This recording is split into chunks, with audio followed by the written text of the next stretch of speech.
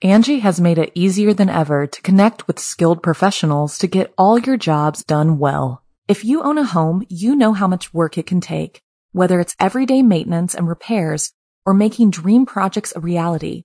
It can be hard just to know where to start, but now all you need to do is Angie that and find a skilled local pro who will deliver the quality and expertise you need.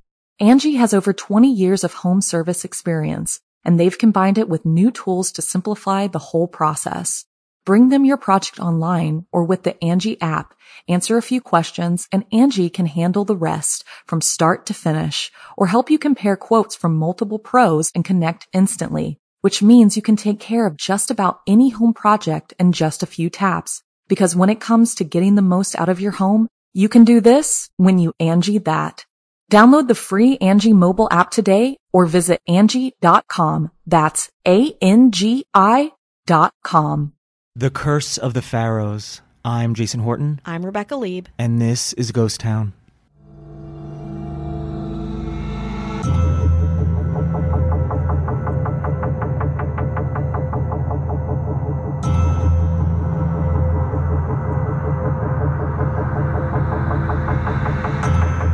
In early 1923, British archaeologist Howard Carter and his financier friend George Herbert, 5th Lord of Carnarvon, ceremoniously opened the long-hidden burial chamber of the boy pharaoh Tutankhamun.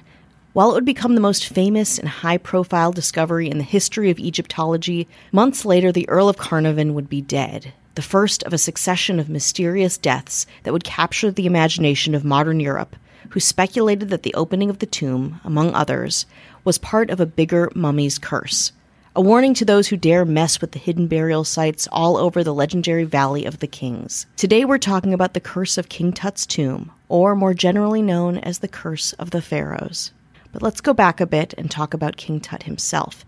Tutankhamun, whose name means living image of Aten, was born in the shadow of Akhenaten, his father. Akhenaten did two controversial and notable things for Egypt, made the society monotheistic versus what they were before, polytheistic, by having Egyptians only worship Aten, the sun god, and moving Egypt's capital from Thames to Amarna to reinforce that choice. But when Akhenaten died, his 9-year-old son took his place. With the help of his advisors, King Tut reversed many of his dad's decisions, reinstating polytheism, etc. This boy king was well liked for that reason, but Tut would die unexpectedly 10 years after he was made pharaoh. To this day, people puzzle over why Tutankhamun died. Some think he was murdered, others think it was accidental.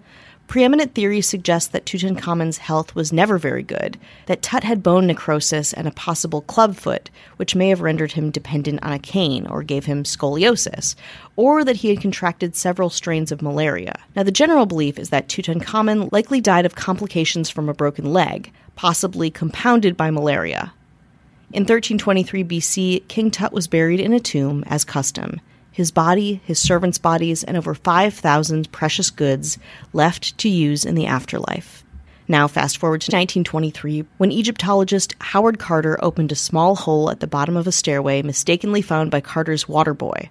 In fact, it was 2 doorways, one with an Egyptian cartouche or seal, and one inside of that.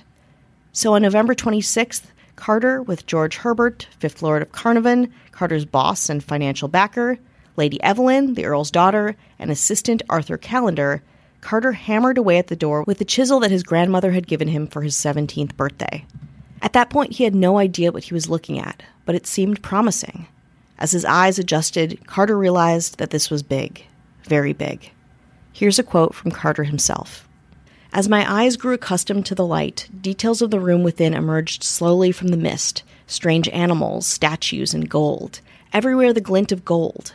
For the moment, an eternity it must have seemed to others standing by, I was struck dumb with amazement, and when Lord Carnarvon, unable to stand the suspense any longer, inquired anxiously, "Can you see anything?" It was all I could do to get out the words, "Yes. Wonderful things." Carter had in fact discovered the tomb site KV62, also known as Tutankhamun's tomb. The tomb was then secured to be entered in the presence of an official of the Egyptian Department of Antiquities the next day, as was protocol. However, that night, Carter Carnarvon, Lady Evelyn, and Calendar allegedly made an unauthorized visit, becoming the first people in modern times to enter the perfectly preserved tomb, and eventually the burial chamber through a small hole in the chamber's sealed doorway. After a gigantic media frenzy, work excavating the tomb began in 1923, and eventually approved visitors could come and see the perfectly preserved tomb for themselves. But towards the end of February, a rift between Lord Carnarvon and Carter, probably caused by a disagreement on how to manage the Egyptian authorities, temporarily halted what would become a 10-year excavation. Really, the pinnacle of everybody's work. When Howard Carter discovered the tomb of Tutankhamun, he remarked that it was, quote, "the day of days, the most wonderful that I've ever lived through, and certainly one whose like I can never hope to see again." Work started again in early March after Lord Carnarvon apologized to Carter, but soon the Earl of Carnarvon mysteriously fell ill from a mosquito bite while staying near the Luxor tomb site. He died on April 5th, 1923, 4 months and 7 days after opening the tomb. People loved a puzzling death linked to an ancient tomb, of course, and artists and influencers of the day weighed in.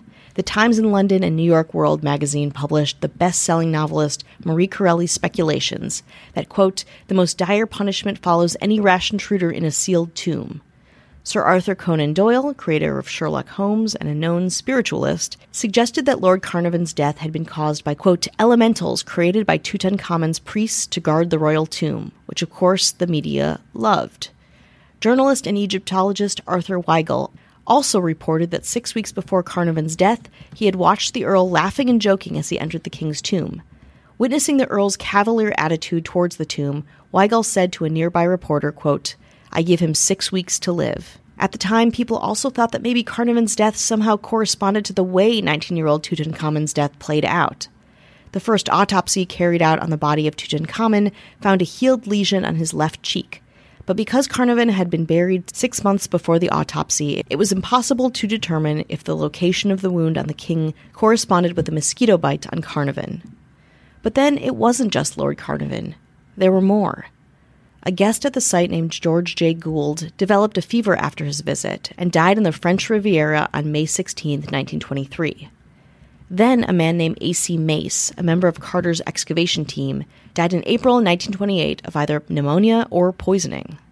Carter's own secretary, Captain Richard Bethel, died on November 15, 1929, the victim of a suspected smothering. Other alleged victims of what was forming into a full-fledged curse included Prince Ali Kamal Fahmy Bey of Egypt, I'm sure I said that wrong, who was shot dead by his wife in 1923, Sir Archibald Douglas Reed, who supposedly x-rayed the mummy and died mysteriously in 1924, Sir Lee Stack, the Governor-General of Sudan, who was assassinated in Cairo in 1924, and Captain Richard Bethel's father, who died of suicide in 1930.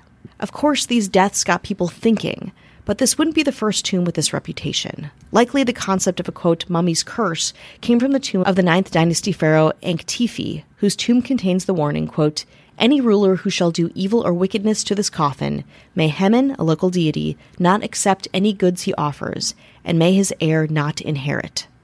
Or the idea of a mummy's curse comes from the tomb of the 6th dynasty pharaoh Khent-Tika-Ik-Heki, which contains an inscription, quote, "As for all men who shall enter my tomb, impure, there will be judgment. An end shall be made for him. I shall seize his neck like a bird. I shall cast the fear of myself into him."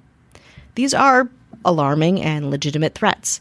Salima Ikram, an Egyptologist at the American University in Cairo, thinks that these walls inscribed with, quote, curses were in fact meant to terrify those who would desecrate or rob a royal resting place. Quote, "They tend to threaten desecrators with divine retribution by the counsel of their gods," Ikram said, or a death by crocodiles or lions or scorpions or snakes. But modern history took this idea, and boy did they run with it. We'll talk about that and what actually happened to these victims, and why, after the break. Angie has made it easier than ever to connect with skilled professionals to get all your jobs done well. If you own a home, you know how much work it can take, whether it's everyday maintenance and repairs or making dream projects a reality. It can be hard just to know where to start, but now all you need to do is Angie that and find a skilled local pro who will deliver the quality and expertise you need. Angie has over 20 years of home service experience, and they've combined it with new tools to simplify the whole process. Bring them your project online or with the Angie app, answer a few questions, and Angie can handle the rest from start to finish or help you compare quotes from multiple pros and connect instantly, which means you can take care of just about any home project in just a few taps. Because when it comes to getting the most out of your home, you can do this when you Angie that. Download the free Angie mobile app today or visit Angie.com. That's ANGI.com. Hi, hello, how are you? Hello, hello, hello. How are you doing? How's it going out there? Oh, a little TMI. Yeah. Yeah. That's right. Okay. That's the vibes I'm getting. Wow. I like it. Just you want more. Yeah. Okay. Not too much more. Not too much more. We want to say hello to anyone who's listening, Hello. supporting us, spreading the good word of Ghost Town. Thank We you. thank you. Thank you. We thank you Thank from Mountain High. Thank you. Wow. All the way up there. Oh, okay. By mountain, I mean this office building in downtown. Yeah, 7th floor? Yes. From 7th floor high. Yes. Great. We shouted to you, and you shouted out. Yeah. There's a lot of shouting, and we would love to. It would be our pleasure to thank our ghost town government. Our pleasure. Yeah. Okay. I'm a people pleaser, You are. including governments That's and right. all governing bodies. Wow. Real snitch. We got a couple of people that dole out curses. The mayors. Oh. When they don't get what they want, Okay. I curse you. I thought you were going to do a bad review. Nope. Although if you would like to give us an Apple Podcast review, We'd love it. we'd love it. We'd read it. We'd read it. We'd love it and we read it. Or Wouldn't you wherever like that? you're listening, if they have a place to review or give it 5 stars, do it. I beg you. We beseech you. Yes. Thousands of years. This mayor hopes that your Wi-Fi always sucks. That's a nasty that's curse. A curse. That's I hate a that curse. Nasty curse. In fact, I'm getting like a little bit tense about it. Well, you can... Don't cross Emma Hopkins. This mayor lays on a pretty nasty curse. Every time you go to order something at a restaurant, you order something that sucks. Oh. You kind of do that anyway normally. Yeah, I do that too. I've you've already already cursed got with this- that. you've already got Did this this person curse. already curse me? Well, that's Matthew Clemens LeRae. Hello. This mayor lays on a pretty nasty curse. Every time you play the lottery, you're always off by one number, and it's the last number. So you think you're hitting that jackpot, that Powerball. This is a bad one. Nope. It's a nasty one. It'll really mess you up. Yeah. It'll ruin your... Psychological warfare. Well, that's Casey Weber's style. Hello. This mayor pretty much just stole this from the movie Shallow Hal. Which I've never seen, but I know the premise. Yeah. Where you look at someone, it's a pretty bad take. Bad take. Doesn't age well. Doesn't age well, but somebody is taking the power back and using it against her foes. Where you look at somebody and you're like, that person's really hot. Why are they talking to me? And it's somebody who looks like me. Oh, wow. And you're like, I didn't know that. Blessing and a curse. That's Kelly Meehan. Hello. This mayor lays down a nasty one. How about no matter how much conditioner you use, you always have split ends? Take it back. No, too late. Oh, no. You've already crossed Cat Joselle. Oh, no. This mayor is ice cold. Petty as hell. When you have a party, you send out a bunch of invites. Oh, they all say yes, and all the good people say yes. All the good ones that you want to be there say yes.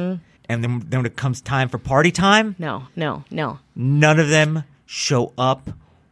You ordered all of this food. And then the 3 people you didn't want there show up a minute early. Oh, no. Oh, yeah. No. And they stay all night.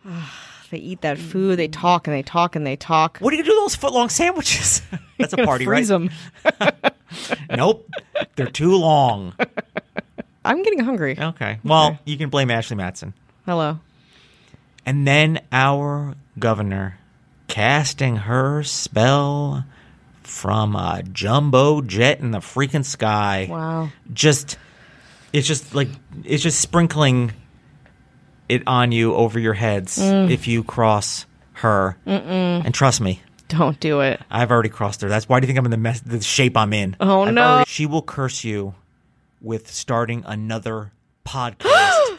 Yes. No. Bringing another podcast No. in that no one needs, no one wants, no one wants to take it hear. back. Another one Make it right. Another one where you Take it two back. friends that are kind of like, oh, we're so funny, we're so interesting. The whole Yeah. world's going to think we're funny and interesting. Yeah, you haven't heard about Scorsese films. We're going to tell you about them. Yeah, but it's going to be a little different. Oh, no. Yeah.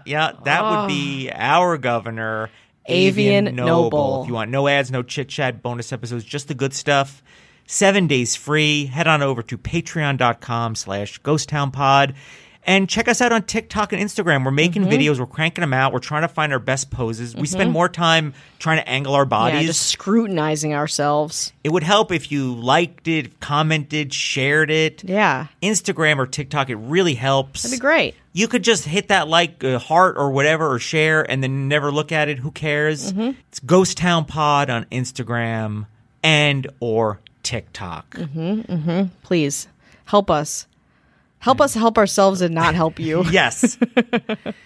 So do you want to go back get a couple back. thousand? Yes, let's do it. We're not going back that far. We're going back to modern history, where we learned that, there was ancient evidence of a, quote, tomb's curse before modern day, but I'd imagine that the politics around what was essentially looting and utilizing tombs and Egyptian artifacts for Western gain likely came into play during all of this and the discovery of Tutankhamun's tomb. The contemporary discourse around a mummy's curse bubbled up in 1699, where there was an account of a Polish traveler who went on a ship passage with 2 Alexandrian mummies. This is the first modern indication of a curse tied to mummies, of horrible luck brought on by invading Egyptian burial spaces. The traveler was, quote, alarmed by reoccurring visions of 2 specters, and the stormy seas did not abate until the mummies were thrown overboard. But then there's the recollection of Egyptian-born archaeologist Zahi Hawass, who, while excavating a tomb in the 1960s, had to transport several artifacts away from the site. He states that his cousin died on that day, and that his uncle died exactly a year later, and that exactly 3 years later, his aunt died.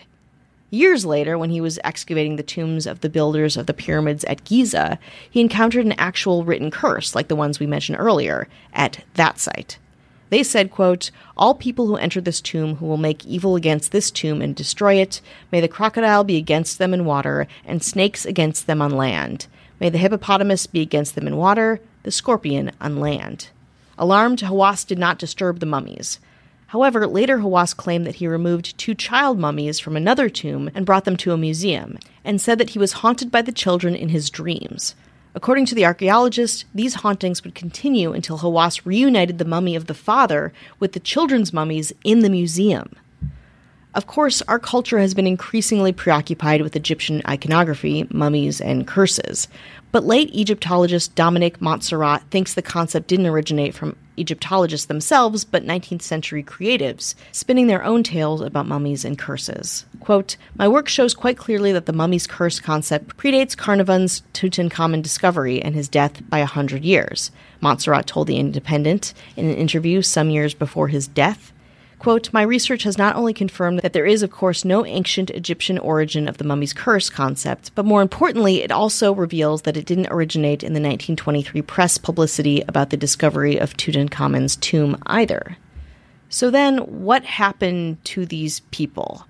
We understand maybe the curse comes from artists or journalists, but what about all the random deaths after interacting with King Tut's tomb?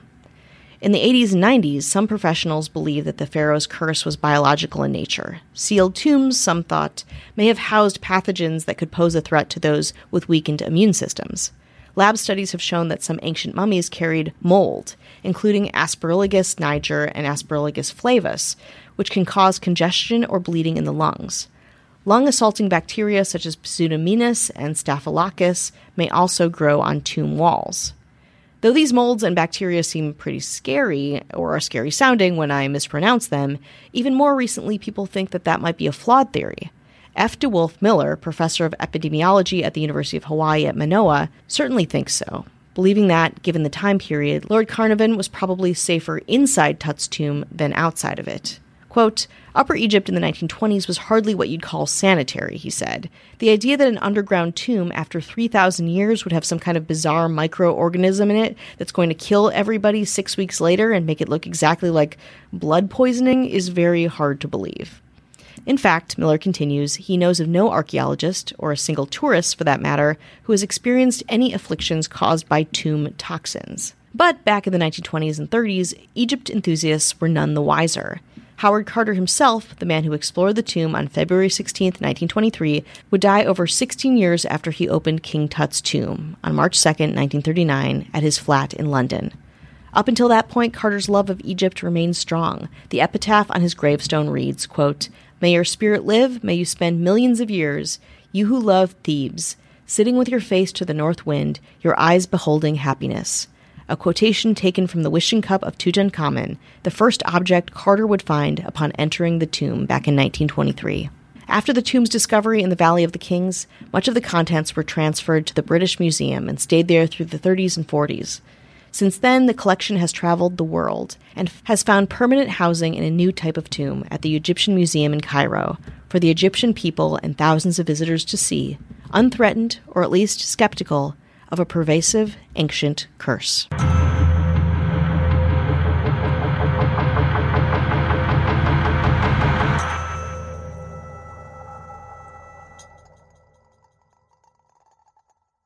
Angie has made it easier than ever to connect with skilled professionals to get all your jobs done well. If you own a home, you know how much work it can take, whether it's everyday maintenance and repairs or making dream projects a reality. It can be hard just to know where to start, but now all you need to do is Angie that and find a skilled local pro who will deliver the quality and expertise you need. Angie has over 20 years of home service experience, and they've combined it with new tools to simplify the whole process.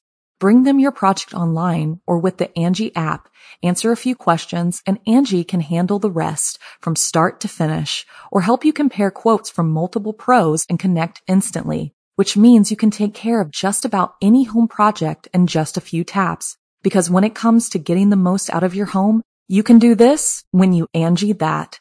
Download the free Angie mobile app today or visit Angie.com. That's ANGI.com.